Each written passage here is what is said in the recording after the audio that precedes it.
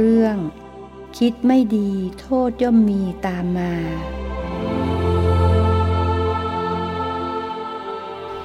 นมัตถุรัตนตยัสสะขอถวายความนอบน้อมแด่พระรัตนตรัยขอความผาสุกความเจริญในธรรมจงมีแก่ญาติสัมมาปฏิบัติธรรมทั้งหลายต่อไปนี้ก็จะได้ปรารภธรรมะตามหลักคำสั่งสอนขององค์สมเด็จพระสัมมาสัมพุทธเจ้าเพื่อเป็นการส่งเสริมศรัทธาประสาทะนำมาซึ่งวิริยะความเพียรเพื่อมีสติมีปัญญาการเจริญภาวนาให้เกิดขึ้นภาวนาก็คือความเจริญคือการทำให้มีขึ้นมากขึ้นยิ่งขึ้นเรียกว่าภาวนาสมถะภาวนาวิปัสสนาภาวนาเนี่ยภาวนาเพื่อให้เกิดความสงบเรียกว่าสมถะภาวนาภาวนาให้เกิดปัญญาเรียกว่าวิปัสสนาภาวนาต้องมีสติสัมปชัญญะความเพียรอาตาปีสติมาสัมปชานโนอาตาปีก็คือความเพียรเพ่งเผากิเลสสัมปชัญญะความรู้สึกตัวสติมาก็คือมีสติมีความเพียรมีสติมีสัมปชัญญะละความยินดียินร้ายในอารมณ์ที่เข้าไปกำหนดรู้เรียกว่าละอภิชฌาและโทมนัสในโลกเนี่ยเมื่อมีสติสัมปชัญญะรึกรู้ดูสิ่งใดสภาวะอันใดก็รักษาใจให้เป็นกลางวางใจเป็นปกติไม่เพ่งเล็งอยากได้ไม่ปฏิเสธผลักไสวางใจเป็นกลางเนี่ยก็จะเข้าสู่ความรู้เห็นธรรมตามความเป็นจริงนั้นผู้ได้รู้ได้เห็นธรรมตามความเป็นจริงก็เป็นผู้ที่ประเสริฐกว่าผู้เกิดมาเป็นร้อยปีไม่ได้เห็นธรรม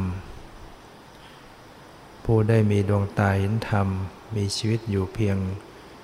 ครู่เดียวก็ยังประเสริฐกว่าผู้มีชีวิตอยู่เป็นร้อยปีแต่ไม่ได้เห็นธรรมผู้มีธรรมจักษุมีดวงตาเห็นธรรมเรียกว่าเข้ากระแสแห่งนิพพานโดยอาศัยการเจริญวิปัสสนานี่เองเป็นผู้มีความเห็นชอบประกอบ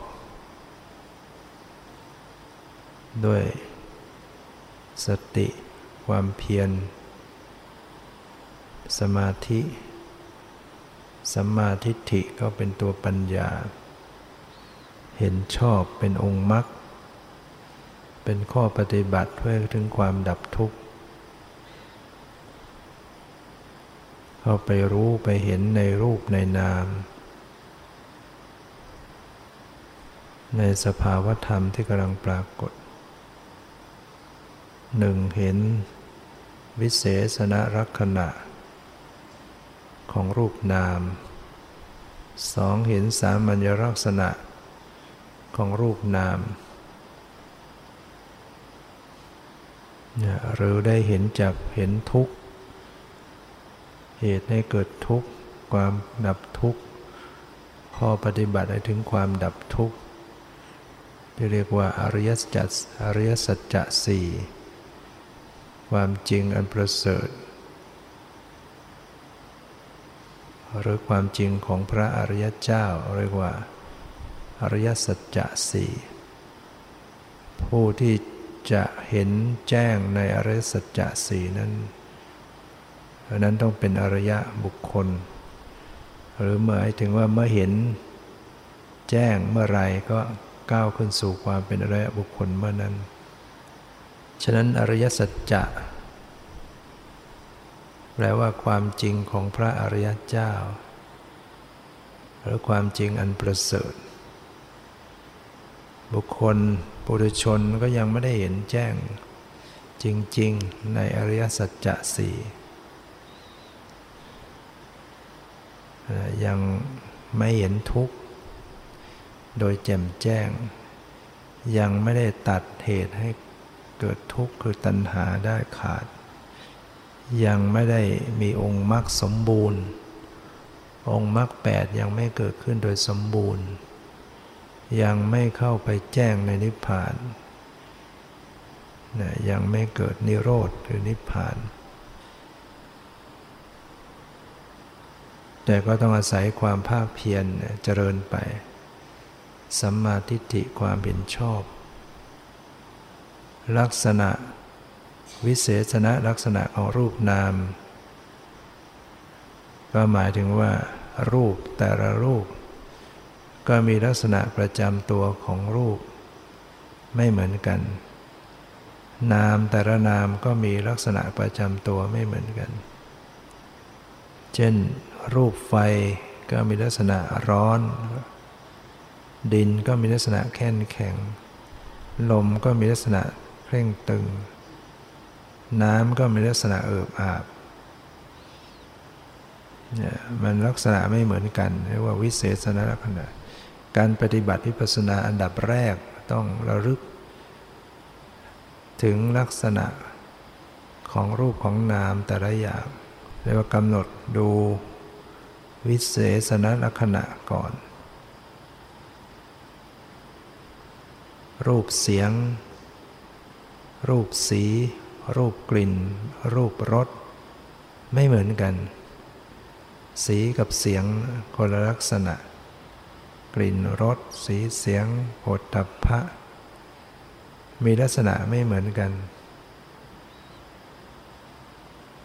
เนี่ยรูปต่าง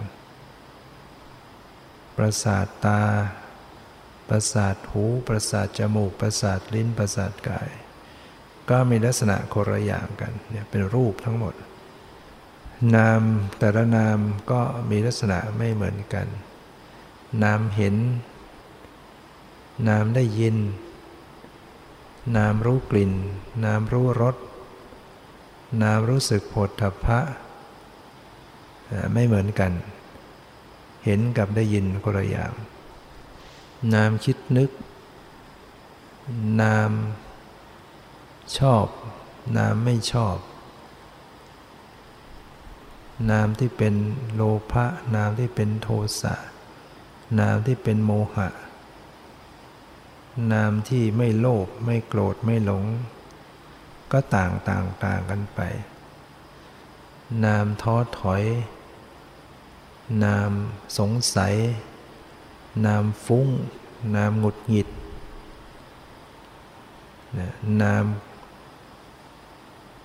อิจฉาริษยานามตัณณีนามศรัทธานามสตินามปัญญานามเมตตานามกรุณานามมุทิตานามอุเบกขา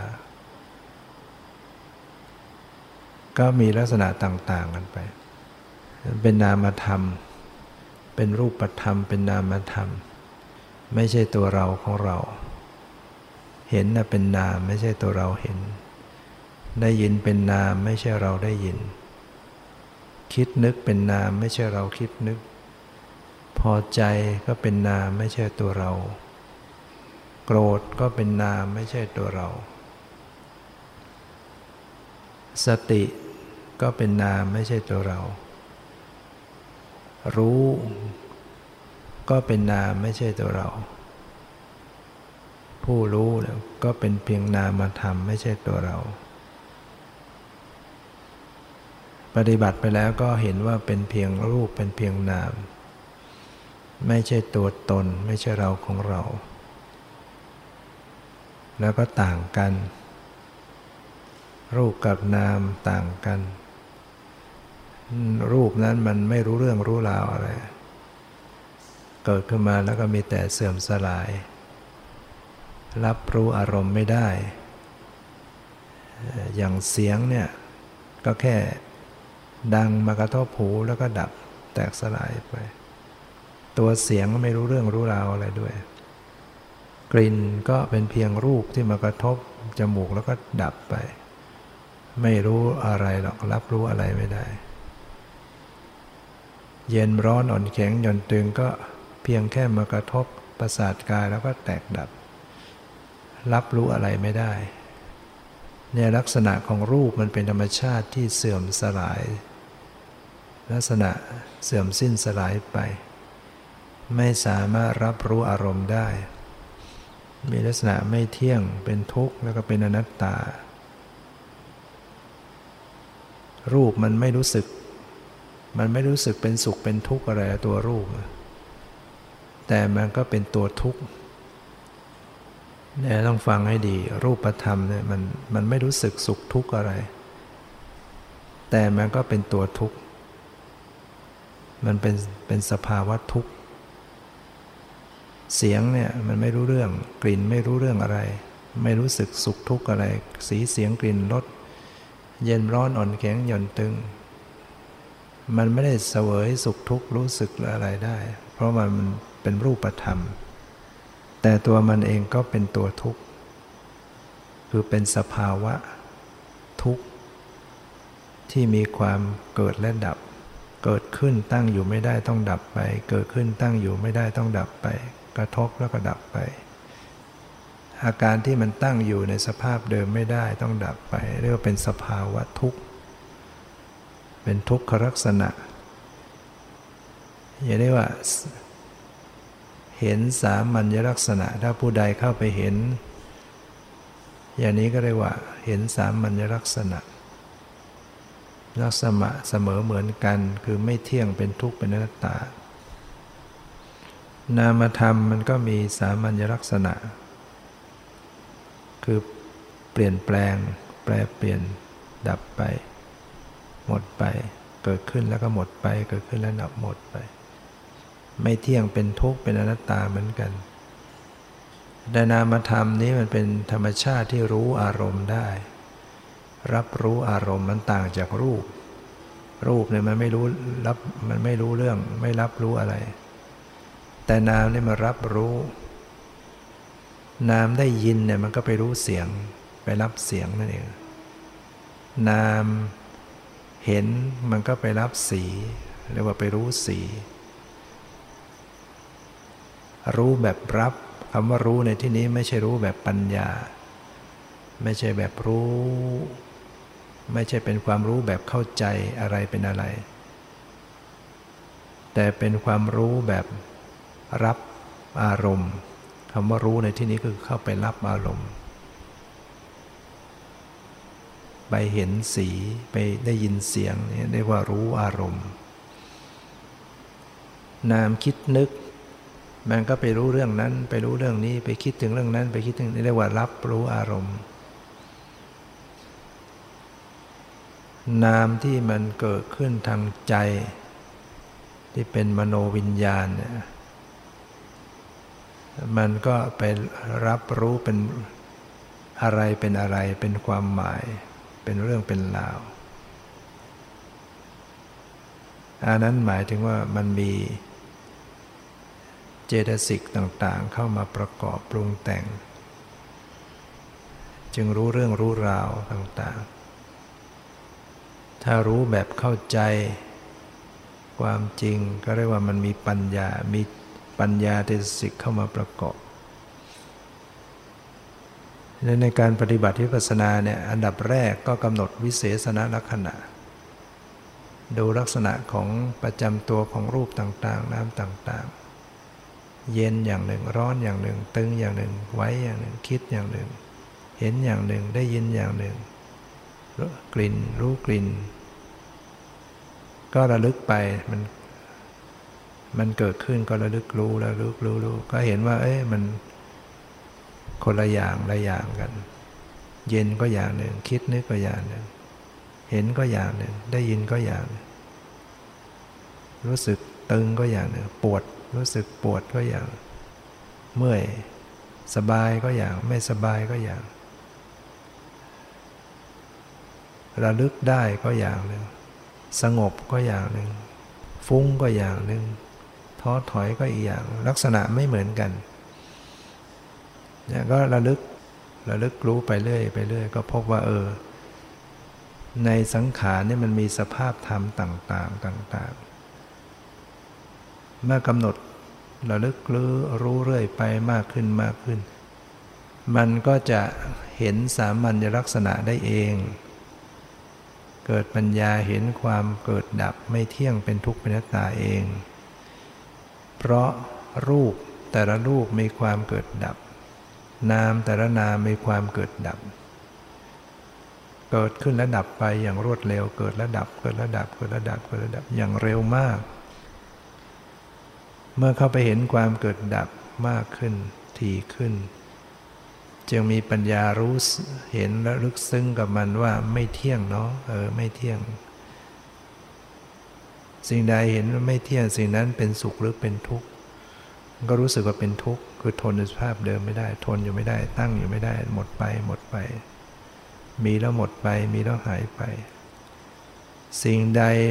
ไม่เที่ยงสิ่งนั้นเป็นทุกข์สิ่งใดเป็นทุกข์ควรหรือจะยึดถือว่าเป็นตัวเป็นตนนั่นก็เกิดปัญญาเห็นว่าไม่มีตัวมีตนไม่ใช่เราไม่ใช่ของเราบังคับอะไรไม่ได้มันจะเกิดบังคับอย่าเกิดมันก็เกิดมันจะดับบังคับอย่าดับมันก็ดับ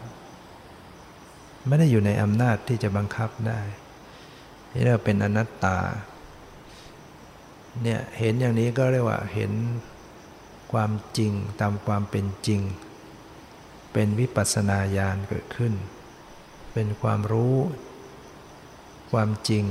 เนี่ยเป็นสัมมาทิฏฐิซึ่งมันก็ต้องมีองค์มรรคอื่นๆประกอบอยู่ด้วยไม่ใช่มีแต่สัมมาทิฏฐิมีสัมมาสังกัปปะดำริชอบนับตั้งแต่การออกจากกามมาเนี่ยเนกขัมมะวิตกดำริออกจากกามดำริอยู่ในอารมณ์กรรมฐานดำริในการไม่พยาบาทดำริในการไม่เบียดเบียนเรียกว่าอพยาปาทวิตกดำริในการไม่เบียดเบียนอวิหิงสาวิตกดำริในการไม่เบียดเบียนอพยาปาทวิตกดำริในการ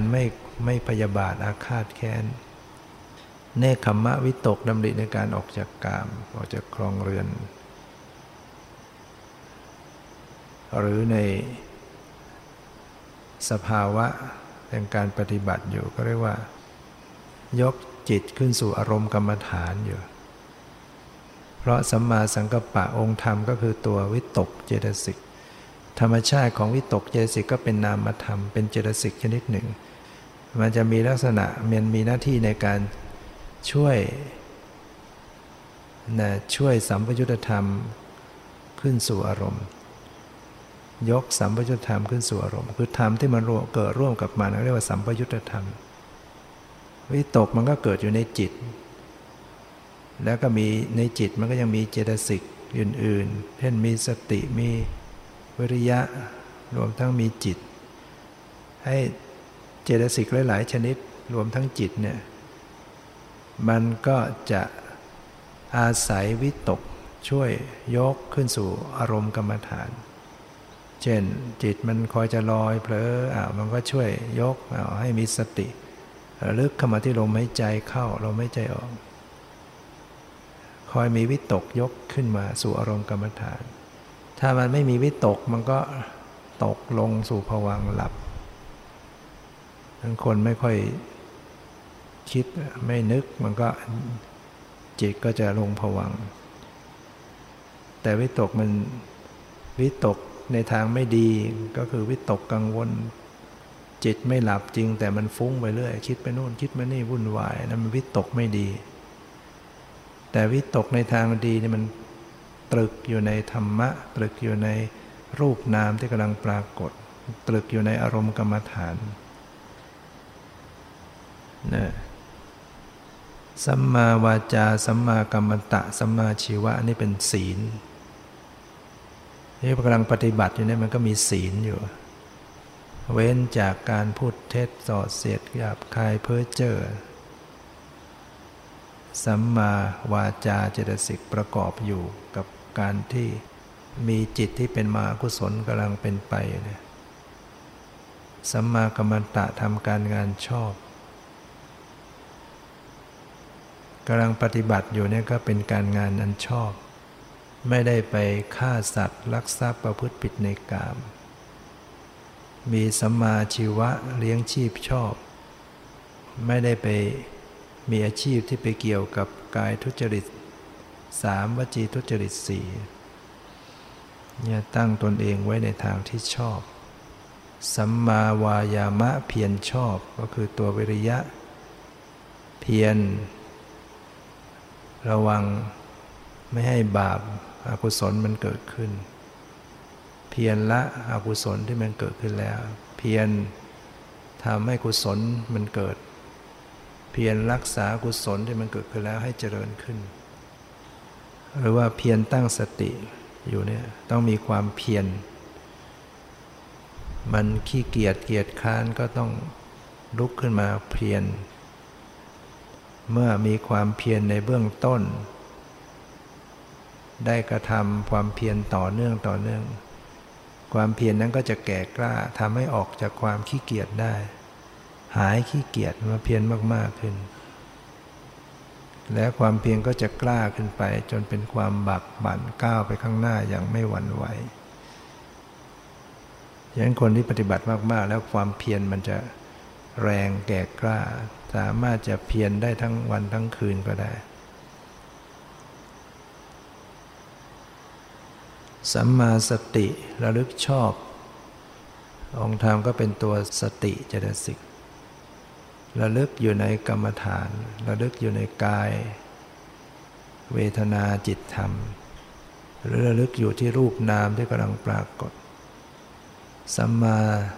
สมาธิตั้งมั่นชอบก็คือตัวเอกตาเจตสิกตั้งมั่นอยู่ในอารมณ์เดียวเป็นขณะเป็นคณิกะสมาธิจิตตั้งมั่นมากขึ้นไปเป็นอุปจารสมาธิเฉียดฌานตั้งมั่นแนบแน่นดับดิ่งนิ่งอยู่ในอารมณ์เดียวไม่หวั่นไหวไปในอารมณ์อื่นเลยก็เป็นอัปปนาสมาธิองค์มรรค8เนี่ยแหละที่กำลังปฏิบัติเนี่ยกำลังเจริญองค์มรรค8ข้อปฏิบัติที่จะไปสู่ความดับทุกข์เจริญมากขึ้นภาวนาเจริญมากขึ้นก็องค์มรรคก็จะมีกำลังมีความสมบูรณ์มากขึ้นเนี่ยก็เรียกว่าเป็นผู้ที่อยู่โดยธรรมมีธรรมประกอบมีวิหารธรรมเป็นผู้ตั้งตนเองไว้ในทางที่ชอบพระเจ้าตรัสว่าผู้ตั้งตนเองไว้โดยชอบย่อมเข้าถึงความประเสริฐนะและคนอื่นก็มาทำให้ไม่ได้พ่อแม่ใครๆก็ไม่สามารถจะกระทำให้ได้นอกจากตัวของบุคคลนั้นเองประเสริฐเอง ถ้าบุคคลนั้นตั้งตนเองไว้โดยชอบก็ทำให้เข้าถึงความประเสริฐพระพุทธเจ้าได้ตรัสบทนี้กับภิกษุทั้งหลายปรารภโสรยะภิกษุพระโสรยะภิกษุซึ่งมีประวัติหรือมีความเป็นไปที่แปลกประหลาดมีเพศเกิดมาเป็นชายเป็นหญิงในอัตภาพเดียวกันทั้งมีลูกได้ทั้งสองช่วงในช่วงเป็นผู้ชายในช่วงเป็นผู้หญิงเป็นพระภิกษุพระเถระที่มีประวัติที่แปลกประหลาดเกิดขึ้นในยุคในสมัยของพระพุทธเจ้าก็ด้วยกรรมที่ไปล่วงเกินพระอรหันต์เข้าเพียงแค่จิตยังมีกรรมเห็นปานนั้น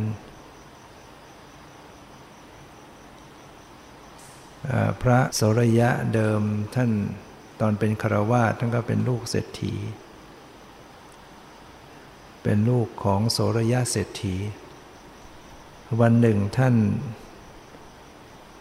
ไปพร้อมด้วยกับสหายกับเพื่อนนั่งยานพาหนะพร้อมด้วยบริวารมากมายไปอาบน้ำกันที่ท่าน้ำที่เมืองโสรยนครในคราวนั้นวันนั้นก็มีพระเถระรูปหนึ่งซึ่งเป็นพระอรหันต์เป็นผู้สิ้นจากอาสวะกิเลสได้เดินทางเข้าไปสู่โสรยนครเมื่อพระอรหันต์รูปนั้นซึ่งท่านมีชื่อว่ากัจจายนะพระกัจจายนะเนี่ยท่านเป็นผู้ที่มีรูปงามผิวพรรณท่านเหลืองงามเหมือนทองคำผิวพรรณงดงามโสรยะเศรษฐีบุตรได้เห็นพระกัจจายนะซึ่งมีผิวพรรณสวยงามเช่นนั้นในใจเขาก็คิดขึ้นว่าโอ้ช่างผิวสรีระของท่านมีสีดั่งทองคำนะเหมือนว่าควรที่จะได้เป็นภรรยาของตนหรือเหมือนคิดว่าภรรยาของตนมีสีมีสรีระงดงามเหมือนกับสรีระของพระเถระรูปนี้จิตคิดไปอย่างนั้นนะเพศก็เปลี่ยนจากชายเป็นหญิงทันทีนะเพียงแค่มโนกรรมแต่ว่าเป็นกรรมที่ไปคิดกับพระอรหันต์ผู้บริสุทธิ์นะในคัมภีร์ท่านกล่าวว่าโสรยะเนี่ยท่านคิดว่าสรีระของพระเถระที่มีความสวยงามเนี่ยเหลืองดั่งทองเนี่ยควรดั่งภรรยาของเราก็จะดีทำนองแบบนั้นหรือผิวพรรณสรีระภรรยาของเราจะเป็นดั่งผิวของพระเถระนี่ก็จะดีเพศที่เป็นผู้ชายก็เปลี่ยนเป็นผู้หญิงแล้วก็เกิดความอายรีบลงจากยานพาหนะหลบเลี่ยงไปคนอื่นก็จำไม่ได้แล้วฝ่ายสหายผู้เป็นเพื่อนก็ติดตามหาเพื่อนโดยการหายไปไหนดูไปทุกคนทุกแห่งก็ไม่เจอก็นึกว่าคงจะหนีกลับบ้านไปก่อนก็กลับมาที่บ้านก็ปรากฏว่าไม่เจอไม่มีพ่อแม่ของโสรยะก็เสียอกเสียใจคิดว่าลูกตัวเองตายแล้วจึงได้ทำบุญอุทิศกุศลไปให้ส่วน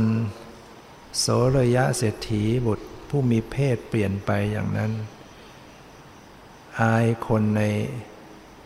โสรยนครในเมืองของตนเองก็คิดจะหนีไปอยู่ที่เมืองอื่นเห็นมีเกวียนพ่อค้าเกวียนกำลังเดินทางไปก็เดินตามไปอย่างนั้นพ่อค้าเกวียนก็บอกว่าเจ้าเห็นสตรีมาเดินตามว่าเจ้าเป็นใครมาอย่างไรจะไปไหนนางก็บอกว่าเอาเถอะขอให้ท่านขับเกวียนไปเถอะข้าพเจ้าก็จะเดินตามไปที่สุดนางก็เลยเอาแหวนให้กับพ่อค้าแล้วก็อาศัยเกวียนนั้นไปพ่อค้าก็เลยคิดว่าดีแล้วกลับไปนี้เราก็จะไปบอกท่านเศรษฐีเจ้านายของตนเองว่าเราได้สตรีมานำมามอบนะมาเป็นของเครื่องบรรณาการเมื่อเดินทางมาสู่เมืองตักกศิลาพ่อค้าจึงได้นำหญิงโสรยะเนี่ยไปมอบกับท่านเศรษฐีท่านเศรษฐีบุตรของเศรษฐีก็เกิดความพึงพอใจในตัวของนางจึงรับไว้นำมาเป็นภรรยานะก็อยู่กินกันมามีลูกเกิดขึ้น2 คนนะอยู่กินกับเศรษฐีเมืองกศิลาเนี่ยจนมีลูก2 คนเหตุการณ์ก็ผ่านไปหลายปีวันหนึ่งสหายของโสรยะได้เดินทางเป็นพ่อค้าพาเกวียนมาสู่เมืองตักกศิลาฝ่ายโสรยะนั้นมองมาทางหน้าต่างมองมาจากปราสาททางหน้าต่างมองมาเห็นพ่อค้าจำได้ว่าเป็นเพื่อนของตนเองดีใจให้คนใช้ไปบอกให้พ่อค้าเข้ามาในบ้านในปราสาทในคฤหาสน์ของตนเมื่อเข้ามาแล้วก็จัดการต้อนรับด้วยอาหารการกินบำรุงบำเรอเครื่องสักการะอย่างดีแล้วก็อยู่กัน2 คนคุยกันสหายก็บอกว่าดูก่อนแม่นางเหตุไฉนจึงให้การต้อนรับขับสู้ข้าพเจ้ามากมายเช่นนี้ด้วยเหตุผลประการใดนางก็บอกว่าเอาเถอะก็ด้วยจิตใจที่มีความคุ้นเคยกันไงท่านรู้จักเราด้วยเหรอรู้สิท่านอยู่เมืองโสรยนครก็บอกแล้วโสรยะก็ถามว่าท่านเศรษฐีก็คือถามถึงเศรษฐีบิดามารดาพร้อมด้วยภรรยาของตนเองและบุตร2 คนเขามีบุตรอยู่ด้วยตอนเป็นผู้ชายถามว่าอยู่เย็นเป็นสุขอย่างไรหรือไม่สหายก็บอกก็ท่านเศรษฐีพร้อมด้วยลูกสะใภ้หลาน2 คนก็อยู่เย็นเป็นสุขดีแต่ว่าบุตรชายเศรษฐีเพื่อนของข้าพเจ้าเนี่ยหายไป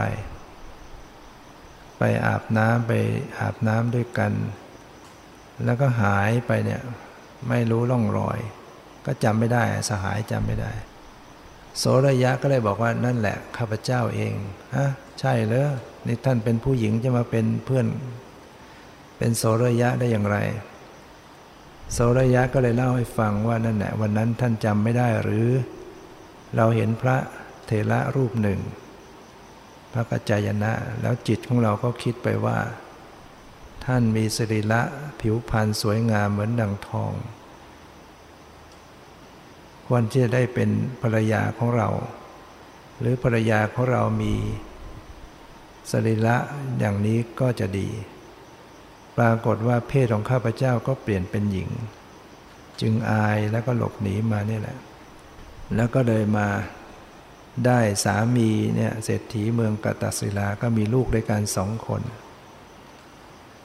ฝ่ายสหายพอได้ฟังฉะนั้นก็เลยบอกอ้าวท่านไม่บอกเราตั้งทีแรกท่านได้ขอโทษขอขมาลาโทษพระเถระหรือยังยังหรอกข้าพเจ้าก็หนีมาเนี่ยถ้าเช่นนั้นท่านควรจะขอขมาลาโทษเสียเอาเถอะเดี๋ยวข้าพเจ้าจะเป็นธุระจากนั้นก็สั่งให้โสรยะจัดแจงอาหารเครื่องสักการะไว้ตนเองก็ออกไปเดินทางไปสู่ที่อยู่ของพระกัจจายนะนิมนต์ให้ท่านมาฉันอาหารในคฤหาสน์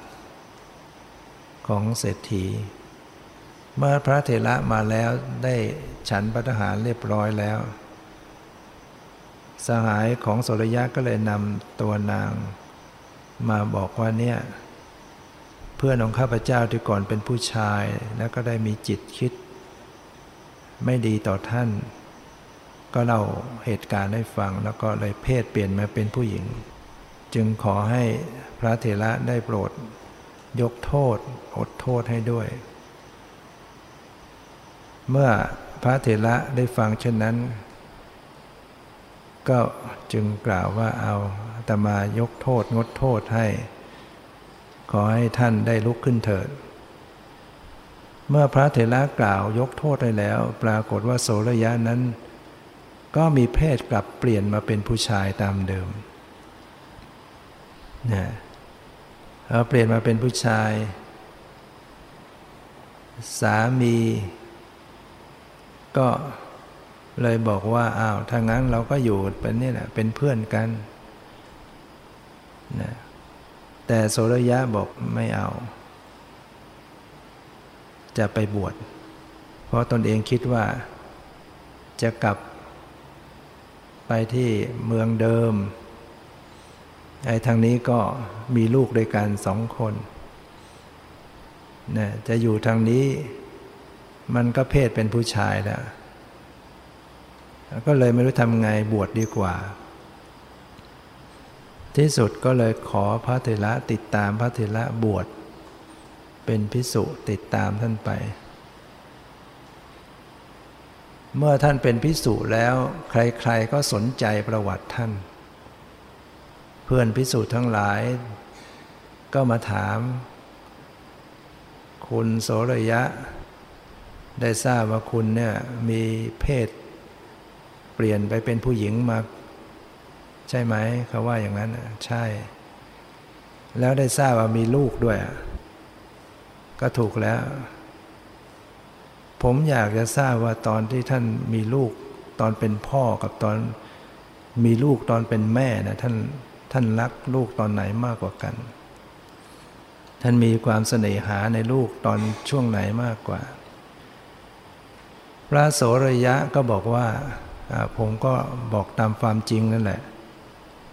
ตอนที่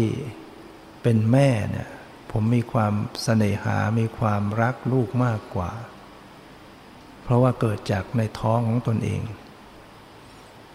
เนี่ยคนที่เปรียบเทียบกันได้นะตัวเองเคยเป็นพ่อก็เคยเป็นแม่เขาก็วัดได้เป็นแม่นี่ความรู้สึกรักลูกมีมากกว่าเพราะว่าเกิดในท้องตัวเองทีนี้ตอบกับภิกษุรูปนี้ไปแล้วก็ไม่จบเดี๋ยวก็มีองค์นู้นมาถามอีกแล้วทำนองอย่างนี้ท่านก็ต้องตอบอย่างนี้ไปเจอตรงไหนภิกษุทั้งหลายก็มาลุมถามท่านก็เกิดความรู้สึกเบื่อหน่ายเกิดเบื่อหน่ายรำคาญเราเนี่ยมีแต่คนมาถามเรื่องเหล่านี้เมื่อเกิดความเบื่อหน่ายแล้วก็เลยหนีหมู่คณะออกวิเวกปลีกตัวหามุมหาที่ปลีกสงบบำเพ็ญสมณธรรมปฏิบัติธรรมจนที่สุดท่านก็สำเร็จเป็นพระอรหันต์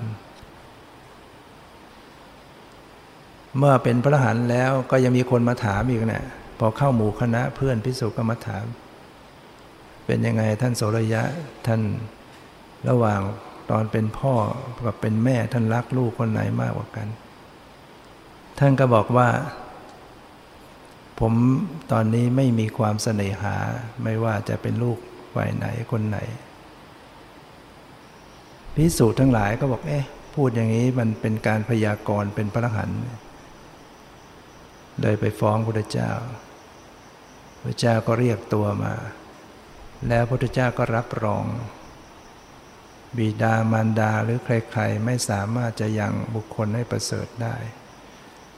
แต่จิตของบุคคลใดที่ตั้งไว้โดยชอบย่อมยังความประเสริฐให้เกิดขึ้นได้เป็นพระอรหันต์มีประวัติที่แปลกส่วนพระกัจจายนะที่เป็นพระรูปงามผิวพรรณผุดผ่องดังทองคำท่านก็เห็นว่ารูปร่างของท่านมีโทษแล้วเป็นภัยต่อบุคคลท่านจึงอธิษฐานจิตด้วยความที่ท่านเป็นพระอรหันต์และท่านเป็นผู้มีฤทธิ์อธิษฐานให้รูปร่างเป็นรูปร่างอัปลักษณ์ให้มีรูปร่างอัปลักษณ์เราก็ได้เห็นรูปร่างของพระกัจจายนะที่เขาปั้นอ้วนๆท้องพรุยๆนั่นนะที่จริงท่านเป็นพระรูปงามนั่นนะเราเห็นประวัติพระกัจจายนะรูปร่างที่เขามักจะบางทีก็ไปปั้นองค์เบ้อเร่อแล้วเอาหยอดเหรียญลงไปที่สะดือท่านอะไรนะไม่น่าไปทำอย่างนั้นนะไปล่วงเกินนะเพราะฉะนั้นที่จริงก็คงจะไม่ได้อธิษฐานให้รูปร่างอ้วนอย่างนั้นแล้วแต่ในประวัติเพียงกล่าวว่าอธิษฐานให้รูปร่างอัปลักษณ์จะอัปลักษณ์ยังไงก็ไม่ทราบหรอกนะนี่ก็เป็นอุทาหรณ์ให้พวกเราได้เตือนจิตสะกิดใจระมัดระวังจิตตัวเองไม่ให้ไปล่วงเกินนะต่อบุคคลใดๆนะเพื่อไม่ให้เป็นกรรมเป็นโทษไม่ว่าจะคิดในทางโกรธเกลียดหรือในทางเสน่หานั่นก็เป็นบาปเป็นกรรมติดตัวเราถ้าเราไปทำกับผู้บริสุทธิ์กรรมก็แรงขึ้นนะดังที่เรื่องของพระโสรยะแต่ท่านก็ยังดีท่านได้กลับมาบวชแล้วอาศัยความสังเวชสลดใจก็ได้ปฏิบัติธรรมสำเร็จเป็นพระอรหันต์คนเรานี่มันต้องมีอะไรที่ทำให้เกิดความเบื่อหน่ายอะไรที่มันเบื่อหน่ายมันก็จะทำให้มุ่งไปสู่การประพฤติธรรม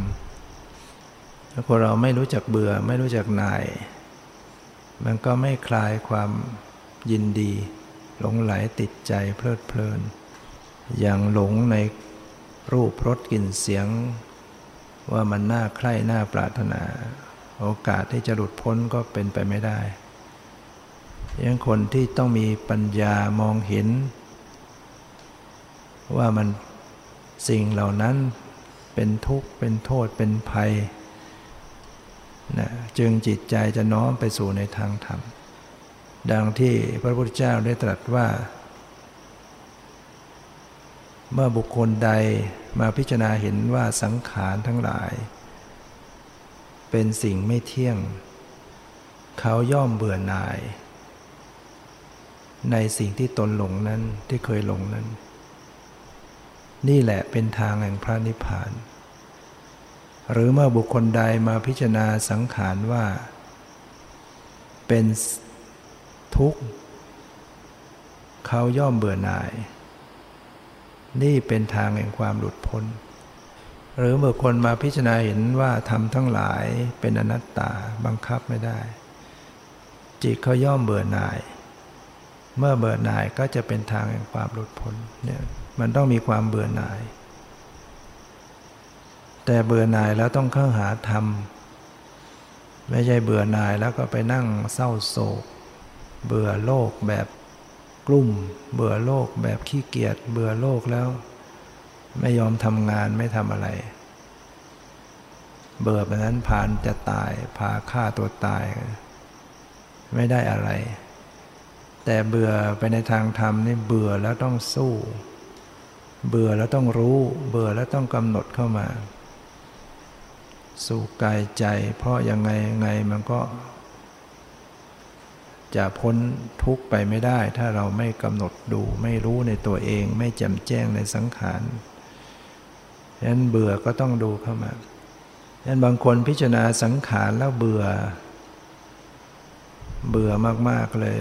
ทำร้ายตัวเองก็มีเหมือนกันแม้แต่ในสมัยพุทธกาลภิกษุพิจารณาแล้วเบื่อหน่ายฆ่าตัวตายบ้างให้คนอื่นฆ่าบ้างอย่างนี้ก็ไม่ถูกต้องสังขารแม้จะเป็นของน่าเบื่อหน่ายแต่ก็ยังต้องอาศัยมันไปจนกว่ามันจะถึงฝั่งนู้นคือพระนิพพานเมื่อเราลอยคออยู่กลางทะเลเจอศพลอยเน่าศพเน่าผ่านมาขึ้นอื่นทั้งเหม็นทั้งน่ารังเกียจแต่ตัวเรามันจะจมเราก็ต้องเกาะมันไว้ไม่มีทุ่นอื่นก็ต้องเอาเนี่ยแหละศพเนี่ยเป็นทุ่นเกาะแล้วก็พยายามพยุงว่ายไปข้ามไปถึงฝั่งแต่เมื่อพอถึงฝั่งแล้วก็ล้างเนื้อล้างตัวสลัดทิ้งไม่ยึดติดกับสิ่งเหล่านี้ชั้นใดก็ดีบุคคลมาพิจารณาเห็นว่าสังขารนี้เป็นของน่าเบื่อหน่ายเป็นไปด้วยเต็มไปด้วยของโสโครกอุจจาระปัสสาวะไปด้วยฟอนแฟะไปด้วยเลือดเสมหะเสลดหนองน้ำเหลือง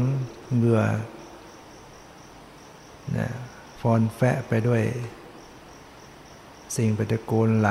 ออกมาตามช่องตาหูจมูกปากทวารหนักทวารเบาตามรูขุมขนแล้วก็รู้สึกมันเป็นของไม่สะอาดเป็นของน่าเบื่อหน่ายก็ต้องดูมันไปเบื่อหน่ายแล้วก็เป็นรังแห่งโรคเดี๋ยวก็เป็นโรคนั้นเดี๋ยวก็เป็นโรคนี้มีอะไรตรงไหนก็เป็นโรคตรงนั้นปวดตรงนั้นเจ็บตรงนั้นมีขาก็ปวดขามีท้องก็ปวดท้องมีตาก็ปวดตาเจ็บตามีขามีหัวมีตัวมีทุกส่วนก็เป็นทุกตรงนั้นนี่เป็นรังแห่งโรคเบื่อหน่ายสังเวชจิตที่มีความสลดสังเวชเป็นจิตที่ดีจิตเป็นฝ่ายกุศลความสังเวชถ้ามันเกิดขึ้นแล้วมันจะทำให้จิตเข้าสู่ธรรมะแล้วก็น้อมสติเข้าไปกำหนดดูจิตดูใจดูปรมัตถธรรมดูสภาวธรรมเข้ามาสู่วิปัสสนาตอนพิจารณาเห็นเป็นของไม่สะอาดเป็นของปฏิกูลเป็นรังแห่งโรคนั้นยังไม่ได้เป็นวิปัสสนาเป็นบาทเป็นฐานเป็นตัวเชื่อมเข้ามาแล้วก็มารู้ปรมัตถ์รู้จิตรู้ใจรู้ความรู้สึกที่มันสังเวชที่มันสงบที่มันเบื่อหน่ายสติรู้เท่าทันมีปัญญาเห็นแจ่มแจ้งเห็นความเกิดดับเป็นนิจจังทุกขังอนัตตาเป็นวิปัสสนาดังนั้นบางครั้งการปฏิบัติเราก็ต้องใช้หลายๆอย่างวิธีต่างๆสลับกันดำเนินเดินหน้าด้วยวิปัสสนาไปไม่ได้ก็เอาสมถะมาใช้ให้กิเลสมันสลดมันยุบตัวมันข่มมันไว้บ้างแล้วจึงได้ปฏิบัติวิปัสสนาต่อไปได้ฉะนั้นวันนี้ก็พอสมควรแก่เวลาขอ